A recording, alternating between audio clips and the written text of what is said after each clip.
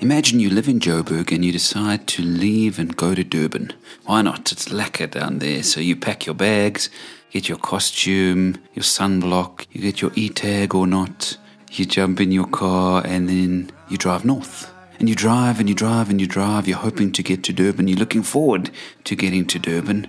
Next thing you cross the Zim border. You get further into Central Africa and you think, I'm looking forward to getting to where I should be. I'm sure I'm going to get there. One day as you're driving along, you see this hitchhiker and something about him just grabs you.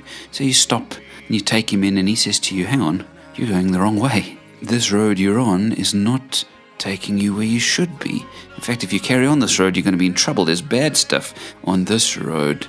You should be going south. That's how you're going to get to the place you're supposed to be. And you realize your mistake and you go, oh my gosh, you're right, I'm on the wrong road. I've been going the wrong way this whole time. Thank you for telling me this. Oh, I'm so grateful.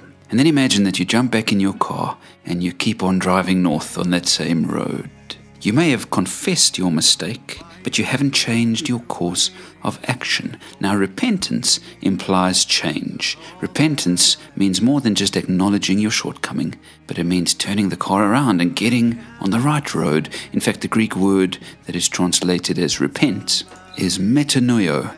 Meta meaning a change or a movement, noio referring to your mind or your thoughts or your perceptions, your ideas about life. A translation of the Bible called God's Word translation uses the phrase, change the way you act and think, wherever we'd normally see the word repent. It's a change. It's not just acknowledging your sin and shortcoming, it's renouncing your old way of life.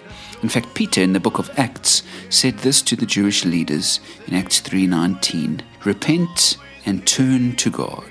Turn to God. Remorse is being sorry, but repentance is being sorry enough to stop. And so maybe you've confessed to God many times. Maybe there's stuff in your life that shouldn't be there. There's secrets that you've been hiding. There are behaviors you know you shouldn't do. There are thoughts and ideas that shame you. And you confess them, but you've never repented. Jesus calls you and I today not to simply be remorseful, but to repent and turn around.